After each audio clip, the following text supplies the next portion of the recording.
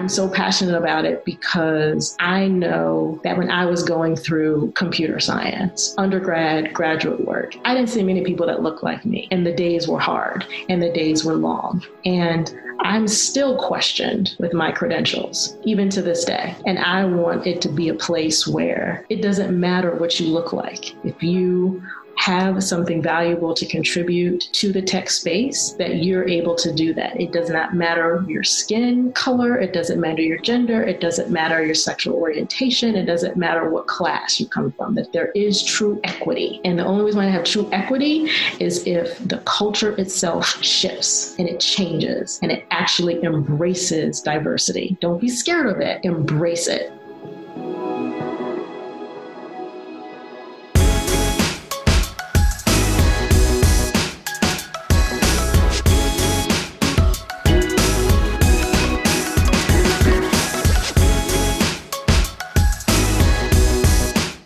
What's up, everyone? Welcome to another episode of The Artist of Data Science. Be sure to follow the show on Instagram at The Artist of Data Science and on Twitter at Artists of Data. I'll be sharing awesome tips and wisdom on data science as well as clips from the show. Join the free open mastermind Slack channel by going to bit.ly.com/Artists of Data Science, where I'll keep you updated on bi-weekly open office hours that I'll be hosting for the community. I'm your host, Harpreet Sahota. Let's ride this beat out into another awesome episode.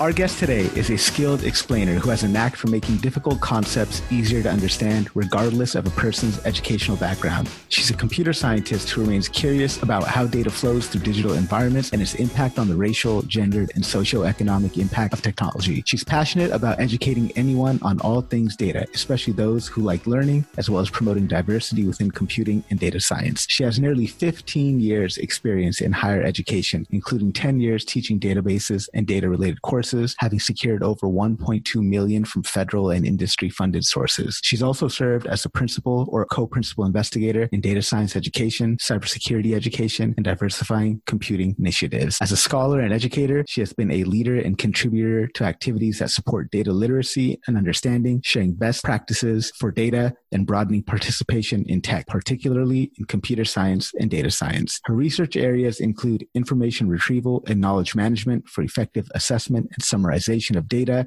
in order to create valuable knowledge through labeled, unlabeled, and fixed-length data analysis, with specializations in topics ranging from data mining and social media for applications within information assurance and aviation. She's been involved in a number of projects, workshops, and organizations that support data literacy and understanding, sharing best data practices and broadening participation in data science, including the design of data science pedagogy for marginalized communities and the assessment of socio-technical impact of Black Twitter. She's earned a Bachelor of Computer Science from the University of Rochester, a Master of Computer Science from Rensselaer Polytechnic Institute, and has gone on to earn a PhD in Computer Science. She served as Assistant Professor of Computer and Information Technology at Purdue University, Chair of Computer and Information Sciences at Spelman College, and is currently a Faculty Associate at the Berkman Klein Center for Internet and Society at Harvard University. She's also the CEO of Data edX, an edtech consultancy firm dedicated to cultivating data competency and providing workforce development training within the data space. Since 2009, she's been actively engaged in mentoring the next generation of STEM professionals, particularly those from underrepresented groups. This engagement has included, but definitely not limited to, serving on the program committees for ACM Richard Tapia Diversity in Computing Conference, Grace Hopper Celebration of Women in Computing, and National Academies of Sciences, Engineering, and Medicine Roundtable on Data Science Post-Secondary Education. So please, help me in welcoming our very special guest today, a woman who is a beacon of light for the growing number of Black and Brown women pursuing higher education and PhDs in computer science and data science, a scholar, an educator, and a strategist, Dr. Brandeis Marshall. Dr. Marshall, thank you so much for taking time out of your schedule to be here today. I really appreciate you. Oh, thank you so much, Harp. That introduction was long, and I appreciate you talking through all of that. It's my pleasure. It's my pleasure. I think it's important that, our listeners get an understanding of, the impact that you've had on so many people throughout the course of your career. I was wondering if you could talk to us about how you first kind of heard of data science, what drew you to the field, and some of the struggles and challenges you faced as you were breaking into the field. Oh, wow. Where do I start? Okay, I'll start easily with entering graduate school. And when I entered graduate school, I actually was very interested in UX. When I got there, the person who was a UX professor, the well-known individual, was actually retiring. And I was like, well, I need to find something else to do. And then happenstance, I fell into looking at some data. It was part of a course. And I was like, this is interesting. This is really interesting. I like the structure, the organization. And then I start thinking, well, everything needs this structure and organization. So I've actually been a data head since 2000. I've been thinking data is cool from way back then. Took a data science, databases course that dovetailed into information retrieval, and that's wind up what I concentrated my PhD dissertation on. And so for me, data has been part of my entire career. And in fact, applying data and how data is applied in different spaces has been something I've been doing since I can remember as part of my graduate work. So what I see as far as getting into the field, it's a matter of where do you know the origins of the data? Are you interested in that part? And of course, moving forward and trying to figure out what the data set is, figuring out how do you clean up the data? How do you figure out how to analyze the data? So all those parts are interesting to me. And that's kind of how I got into it. It was happenstance, by luck, by interest, by passion. But I already was a computer scientist. So I always say I'm computer science first, data scientist second. Yeah, definitely both very closely related fields. And I mean, that's interesting because you kind of developed that passion just through working with the data. So it wasn't like you were just born a data head. You really cultivated that passion while working with data and realizing that, okay, I'm kind of good at this. This is interesting. And then just develop the skill along the way, right? Right. There's always a way in order to do your best to verify the quality of the data. So for me, I'm always concentrating on where's the data coming from? And is where the data is coming from vetted? Is it validated? So I'm really in the beginning part of the pipeline when it comes to data science. And I consider data science to be ubiquitous. It is part of every industry. Everyone is concerned with their personal data. They're also concerned with how their data is being used inside of an organization. So for me, I'm trying to do my best to be, I guess, a person to be, I guess, that beacon to talk about data in sizable, understandable nuggets, because it's not just a science thing. It is our everyday life now. We're creating data, using data, and we're consuming it at such fast rates that we need to be a little bit better at understanding it and harnessing it. So where do you see the field headed in the next 2 to 5 years, kind of taking into consideration everything you've just said? Yeah, so next 2 to 5 years is going to be one where I actually tweeted about this early in the top of 2020, is to say we're going to be looking a lot at the gender, race, class disparities that happen inside of data, how data is used. We're going to be concerned about who is participating, who has access, how inclusion strategies are working or not working, as well as who's represented in the data.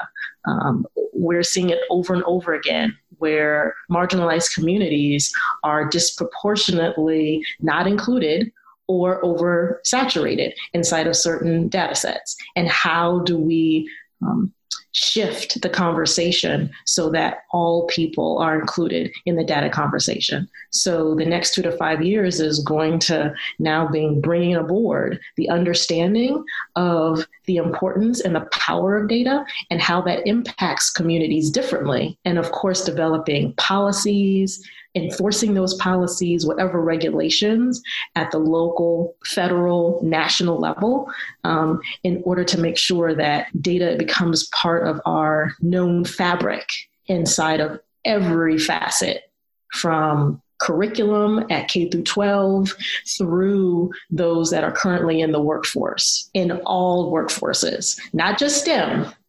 Don't get me wrong. I definitely love my STEM people, but it's in all workforces across the board. Everyone needs to know more about data.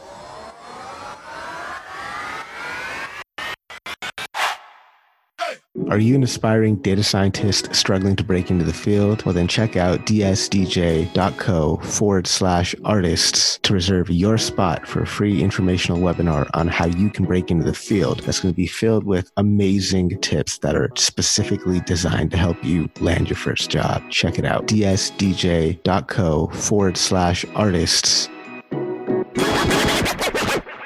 So what could data scientists start doing today so that, 2 to 5 years in the future, they've kind of got this, what it sounds like kind of a diversity of data.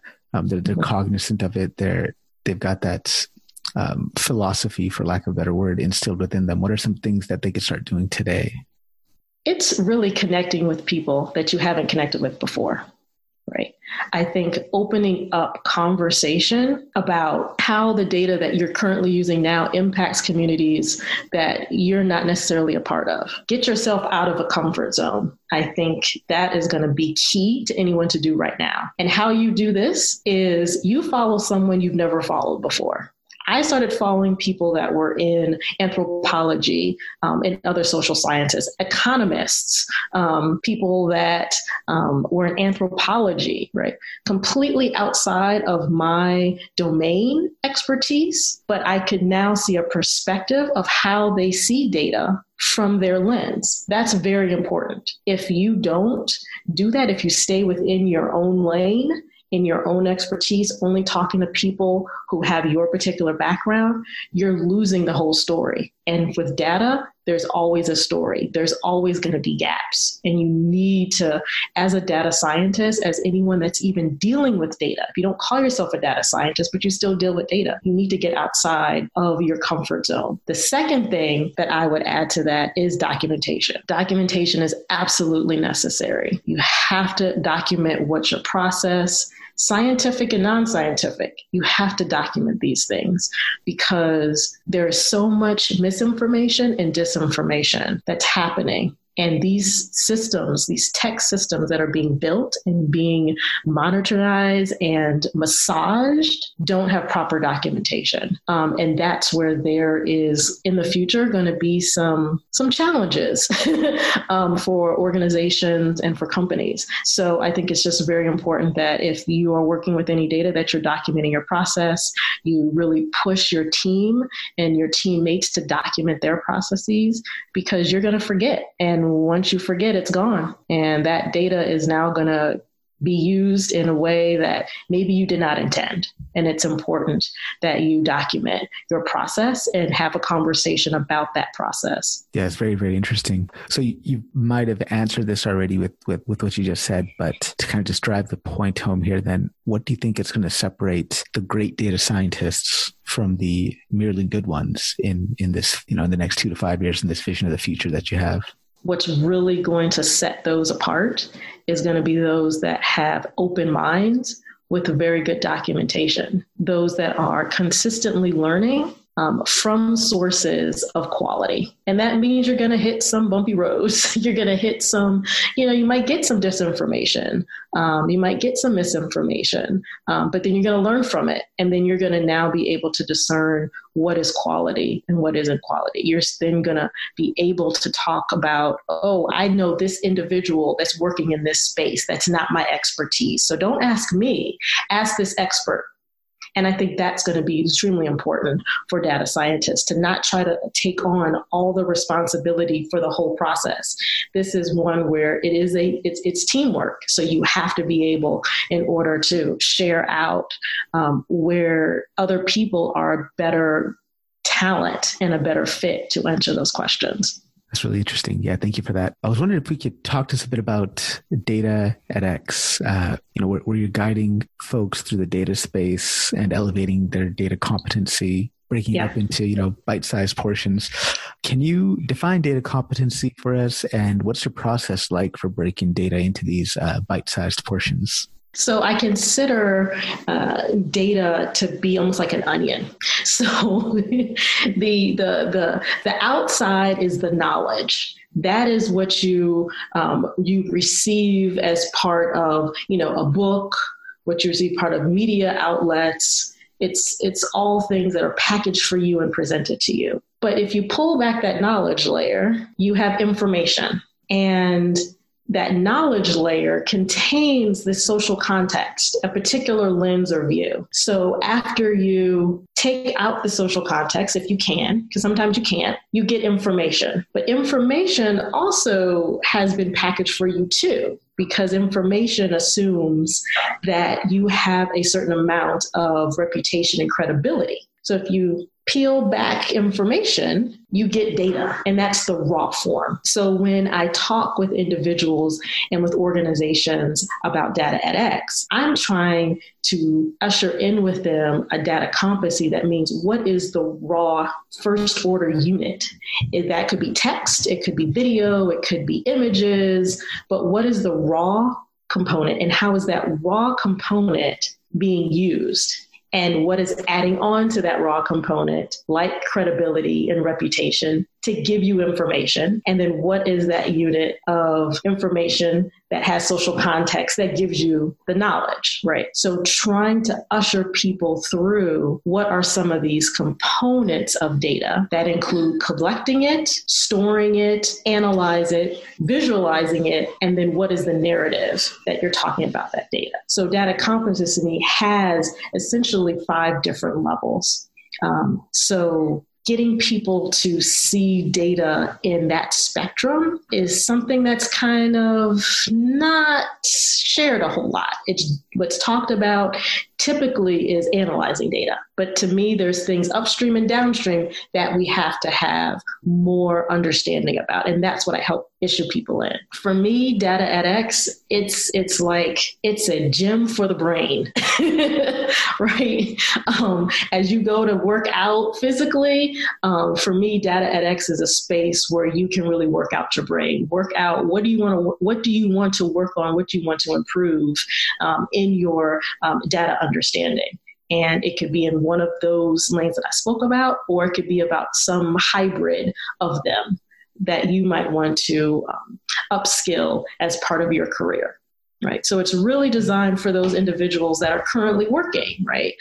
For those that already have some experience with working with data in some way, and they now have a new responsibility and they want to be better at it, but they don't have time for a course to go back to school and go to school for 6 months or go to school for 2 years to get another degree, but they need just a little bit of help in order to just open up to understand a little bit more so that they can then move forward better in their current career or for something else they're looking for. It's a really, really beautiful initiative. Like, that is amazing. Yeah.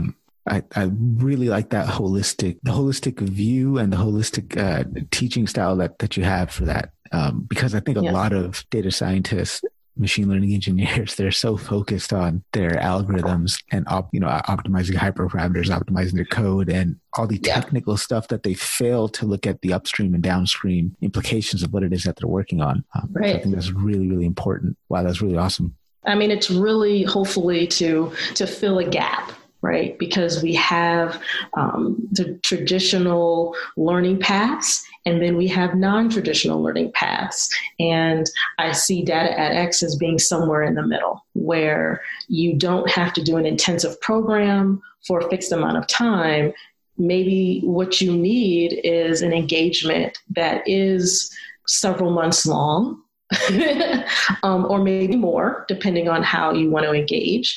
But you have an idea of what you're looking for, or maybe you don't, but you want to be in a place, in a network that's all striving to be better in understanding data. And that's something that I haven't seen in the space. And that's what I'm working to build is that aspect for folks to go. I love it, man. That is really awesome.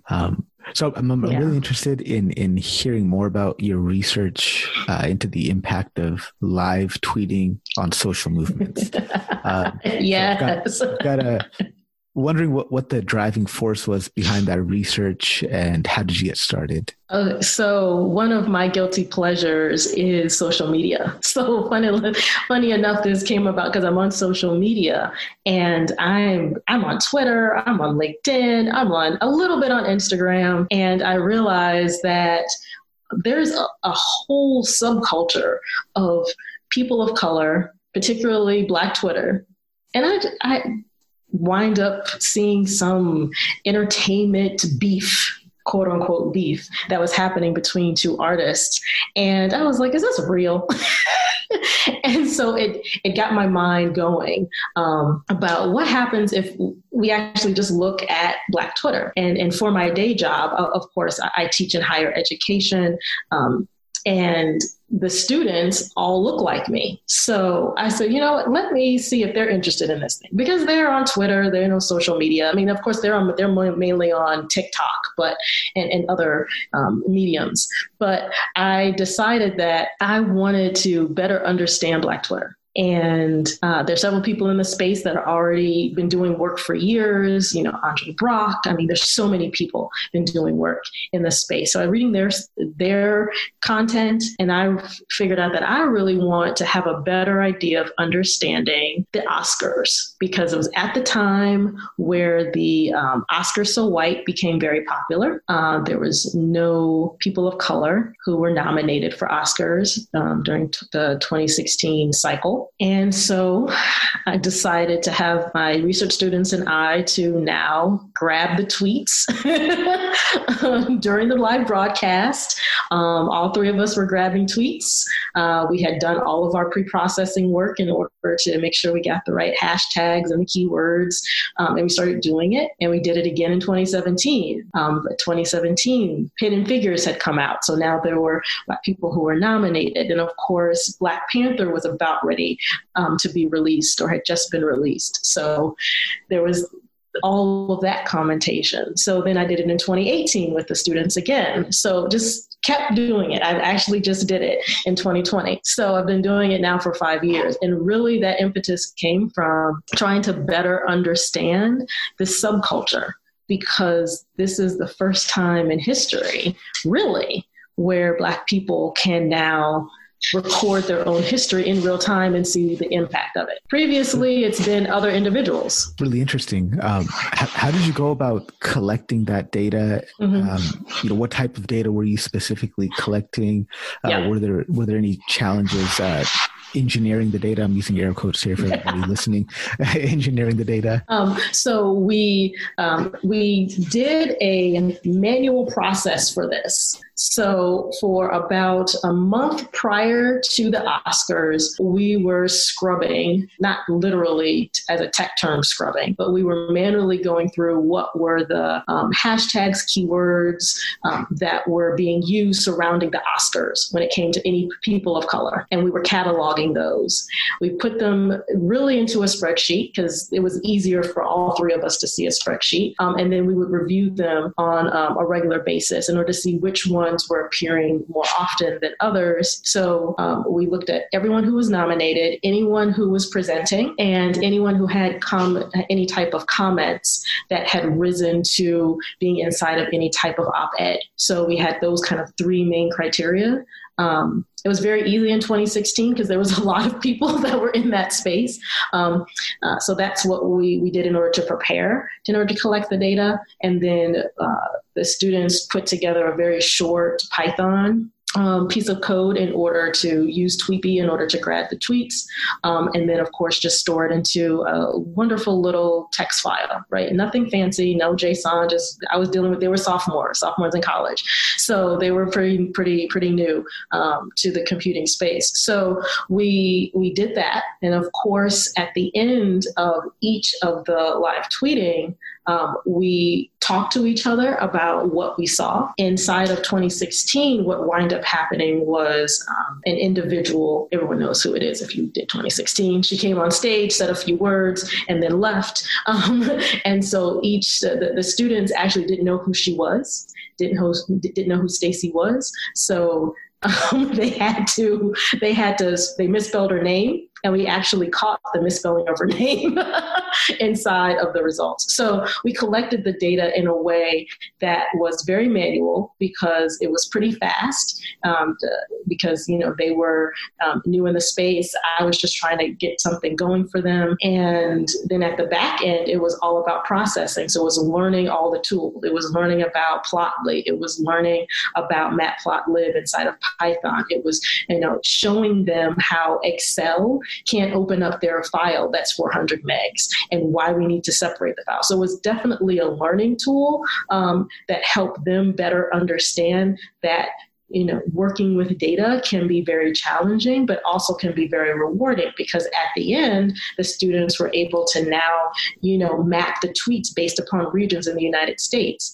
Another student winds up looking at the different languages that came out in the tweets, right? You saw, Portuguese, French, English in different parts of the world, and she wind up being able to do word clouds on that. So there was just many different ways in which this series of data sets were used, and the students were able to see certain trends. And that's what we actually did a research paper on, were the trends that we saw, which was all the keywords and hashtags that we were looking at that was concerning Black Twitter, that we constituted as Black Twitter, only received about 5% of the tweets. If anyone's in the Black Twitter space, knowing that Black Twitter has a very large presence. So we already knew that there was some filtering of our ability to stream in all the data. Right.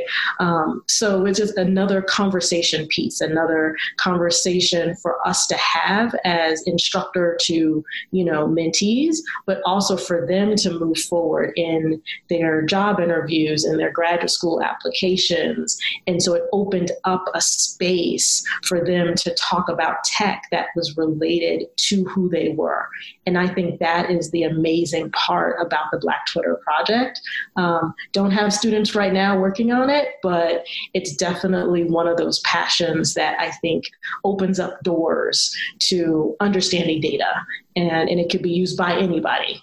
That's a really cool project and a really awesome way to get students engaged at such an early stage in their academic career, because you've picked a project that's really going to resonate with them and their interest, and they're going to be motivated to pursue that further. Maybe students who had previously not even considered careers or education paths in data now, because of this opportunity, have gone on to do so. Do you have any interesting insights from your project there that you want to share with us? Oh, there's so many interesting ones. So we looked at not only Oscars So White each year, but we also looked at the Me Too movement, and we also looked at Oscars Less White. So what was very interesting in all the data that we're able to go through, this is 2016 to 2018, is not only did we see our Black Twitter hashtags being used about 5% of the time, we actually saw a spike in the Me Too movement, more specifically hashtag Me Too, as well as, of course, the woman, Tarana Burke. Right, because Tarana Burke wasn't really a well-known name at the time. It really was Alyssa Milano, unfortunately. So we actually saw a spike in the mentioning of Me Too as well as Burke. And then in 2018, the full press of Black Panther was something that we couldn't get away from. It was very interesting to see each of the characters as well as each of the actors who played those characters receive a lot of mentions, tweets, and comments about their work. So those are just some of the little nuggets. The 2019 and 2020 haven't processed yet, but hopefully that'll be done in the next few months here, and hopefully that work will be out soon. Is there any impact that you want your work in this space to have on society as a whole? As a whole, wow. I think it's the importance of culturally responsible tech work. I think the reason why this project is something that I talk about so passionately and people ask me about is because I am a Black person that's talking about Black Twitter. And there's not many people in the tech side that are doing that. And so I want the ability for other people to know that they can talk about their particular ethnicities, content in a research space, in the tech space, and still be successful. Because that is one of the misnomers, is that if you talk about, Black things and you're Black, you're not going to think, people are not going to think you're credible. And I want to move that dial a bit and say, no, you can. I can talk about Black things, be Black, and still be known as a scholar. I love it. So kind of bleeding into the next question there, talking about inclusiveness and marginalization in the data workspace. I think it's really important that our audience kind of hear you out on this, because I think it's super powerful and super important. In the interviews I've heard with you, you always speak so boldly and eloquently about it. So I just kind of wanted to just let you kind of have at it, say what it is that you'd like to say about that. Oh, how much time do we have? I think this might be a whole separate talk, actually, because I feel as a woman, a Black person who has obtained some level of success as perceived by the mainstream, that you can engage with anybody, no matter what, if you're open. So to be inclusive doesn't mean that you are pushing away anybody. It actually means that you are seeking out those who have open mind in order to hear you, and not to validate you, but to hear you, as well as to make sure that you do not oppress or suppress anybody who has been marginalized. The recognition of people of color inside of all tech space is abysmal. I talk quite frequently about the textbooks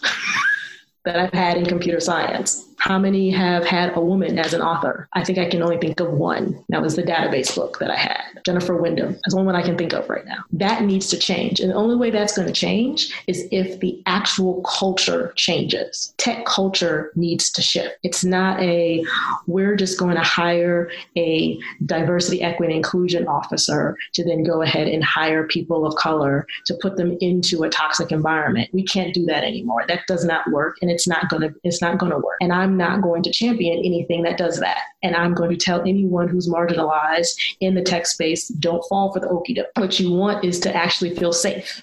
It's about safety. Do you feel safe in your workplace? Can you share with people? And can people share with you and not push you down? So, as I said, I think this is a whole separate conversation, but really I'm so passionate about it because I know that when I was going through computer science, undergrad, graduate work, I didn't see many people that looked like me. And the days were hard and the days were long. And I'm still questioned with my credentials, even to this day. And I want it to be a place where it doesn't matter what you look like. If you have something valuable to contribute to the tech space, that you're able to do that. It does not matter your skin color. It doesn't matter your gender. It doesn't matter your sexual orientation. It doesn't matter what class you come from, that there is true equity. And the only reason why I have true equity is if the culture itself shifts and it changes and it actually embraces diversity. Don't be scared of it. Embrace it.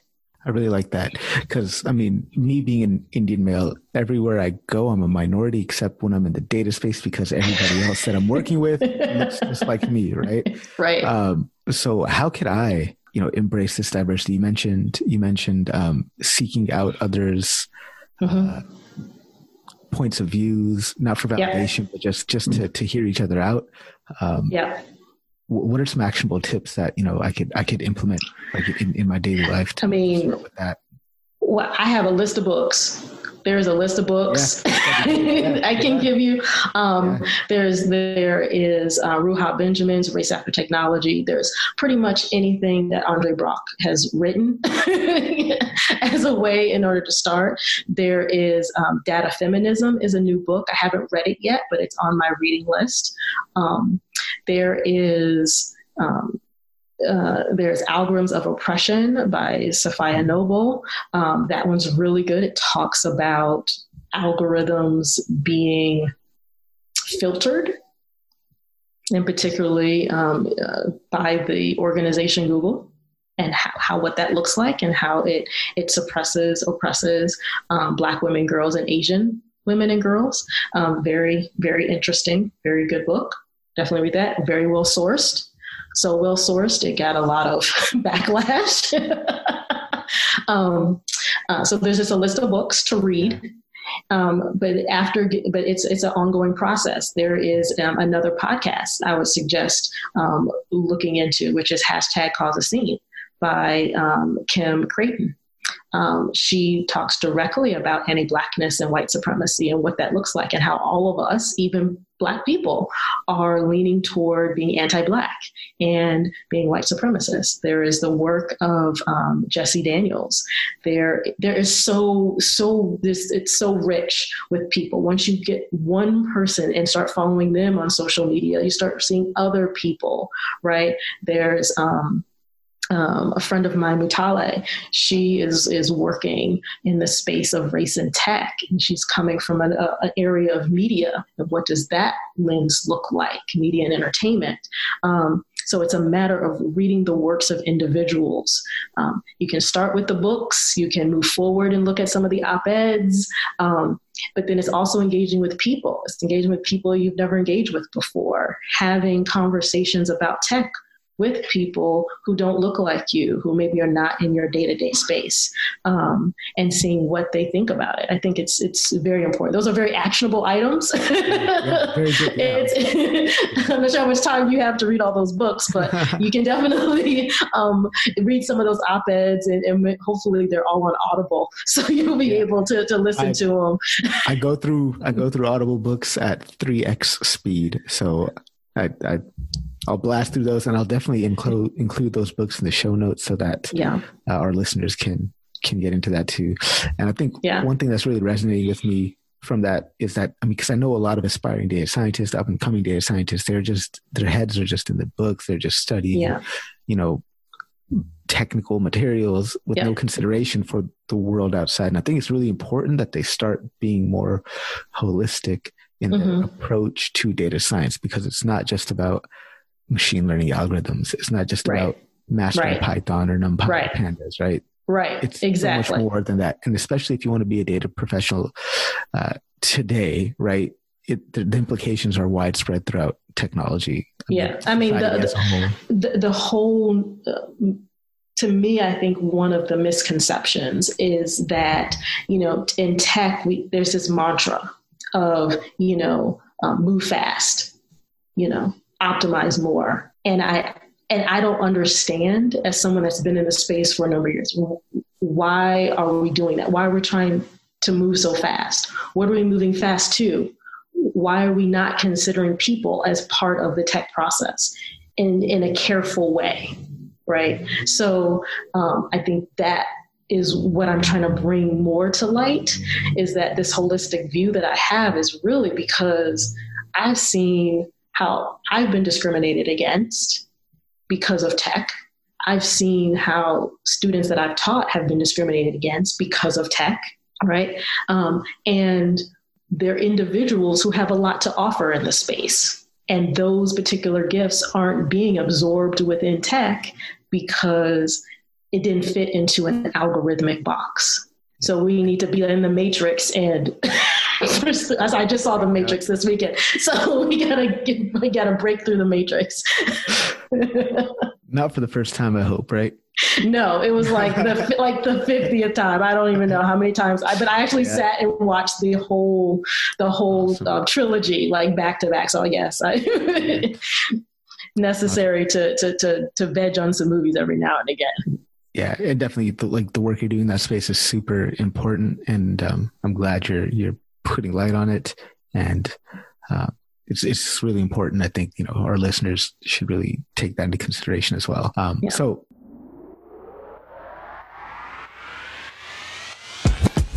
What's up, artists? Be sure to join the free open mastermind Slack community by going to bit.ly.com/artists of data science.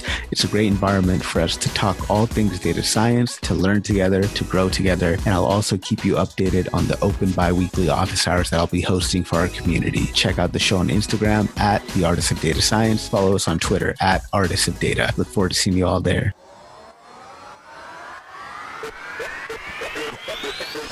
I'm shifting gears a little bit here. I heard you talk about grit very briefly in another interview. That resonated with me because I love that book by Angela Duckworth. Mm-hmm. So I was wondering if you could share any experience in your past where you had to embody grittiness and maybe some words for encouragement for any of our listeners out there who might be facing something similar.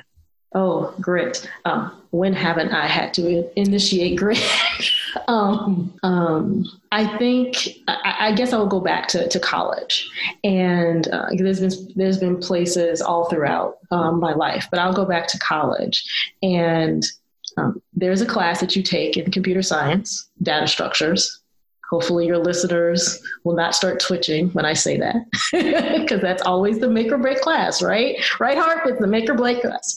So, and that particular class, I was earning, I didn't know, but the way the institution did it was that they had you go into the professor's office and the professor would tell you what your midterm grade was. So really, let's set the scene. You are 19 years old and you're told in order to find out your midterm grade, you have to go to your professor's office in order to hear it. And it's like a one-on-one conversation. It's not like a group thing. It's a one-on-one. So very intimidating. And I went, and then I received my grade. It was a B-. And then I was essentially told, oh, you might not make it. Depending on where you're at, right, you might not make it through the class. This might not be a good selection. That's what I heard, and that's what I remember. So I walked out, and I was just like, I'm getting a B-. Sweet. I'm going to get a degree, and I'm going to get my PhD. Like that was, I'm good. I don't know what he's talking about.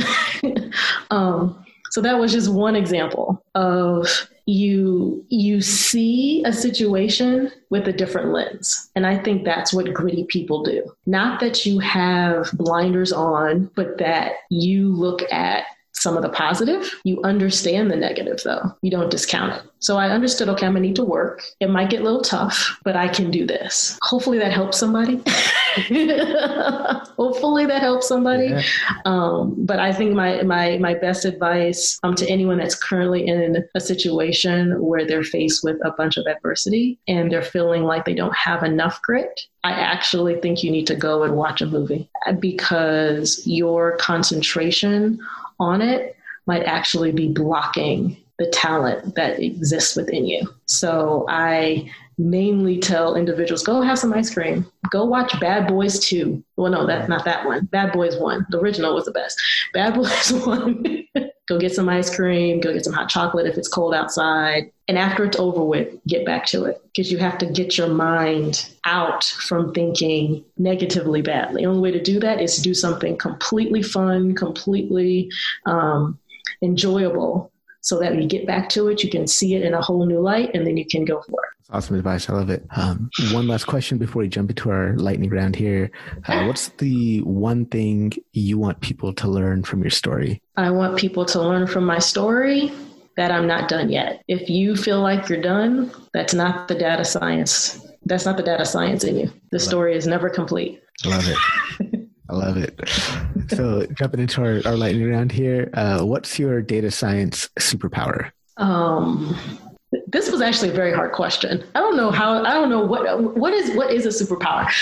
So I think my superpower is the ability to explain things easily to folks that they can understand them. I think that's my superpower. So what's an academic topic outside of data science that you think every data scientist should spend some time researching? Sociology. You have to understand social context. If you don't understand social context, you don't understand data, and you're tanked. Had more than one person say that, so yeah. So what's the number one book, whether it's fiction or nonfiction, you would recommend our audience to read, and your most impactful take away from it? So I would say, it's hard because I actually have two. Can I say two? Is that okay? Yeah. Okay. So the first one is Algorithms of Oppression by Safia Nova. I mentioned that earlier. That one, because it talks about algorithms with social context and how it's been manipulated. The second one is Who Gets What and Why. That's by a Nobel laureate, Alvin Roth, I believe is his name. And he received the Nobel Prize in economics with two of his comrades based on market analysis. And I think everyone knows about the kidney transplant struggles, right? There's not enough kidneys. A lot of people need kidneys. And so these three individuals actually founded the idea of the kidney transplant chain. One person has a kidney that another person needs, and so forth and so on until the original person who needed the kidney receives a kidney. So it could be 2, 3, 4, 10 people in the chain. But he goes through other scenarios in the book of how market design works, including, charter school systems and things like that. So it's very impactful to learn how that particular problem was solved by economists.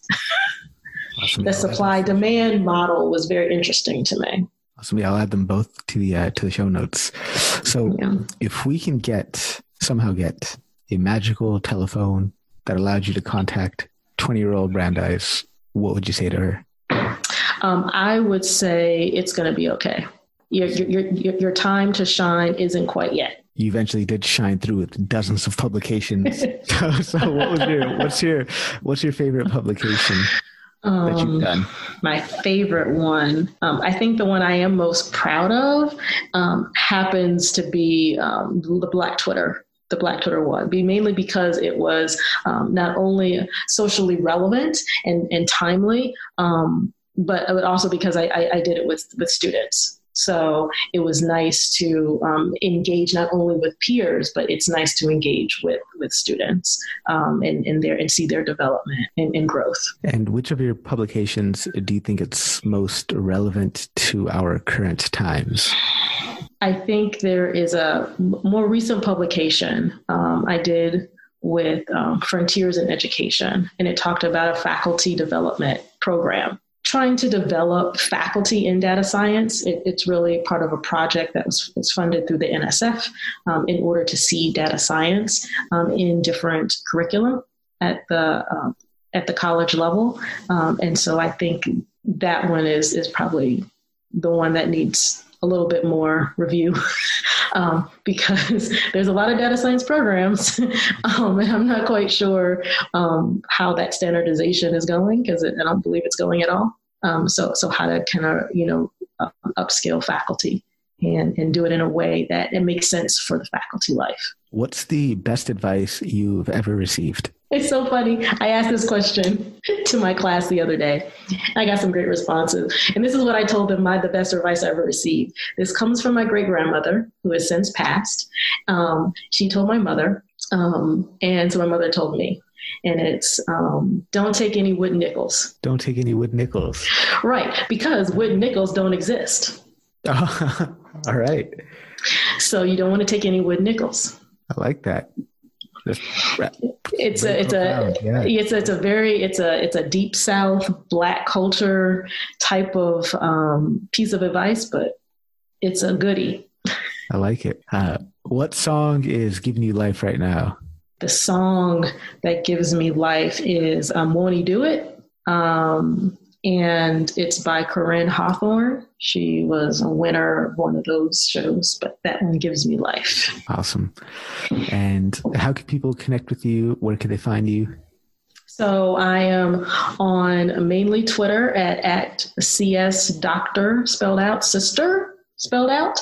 I'm also on LinkedIn, so feel free to connect me there. You can also get a hold of me by just going to brandeismarshall.com You can see what I've been up to and contact me via email, of course. So just check it out. And then, of course, in the next few months, Data edX will launch officially. So you can go to dataedx.com and sign up, subscribe, so you get to get on our email list. And we'll let you know when we can get you in that community. Yeah, I'm looking forward to that. I'm definitely going to be scoping out that website and joining that email list. Dr. Marshall, thank you so much for being so generous with your time. I really appreciate you taking time in your schedule to be on the show today. Thank you so much for having me. This has been a blast. Good luck to you.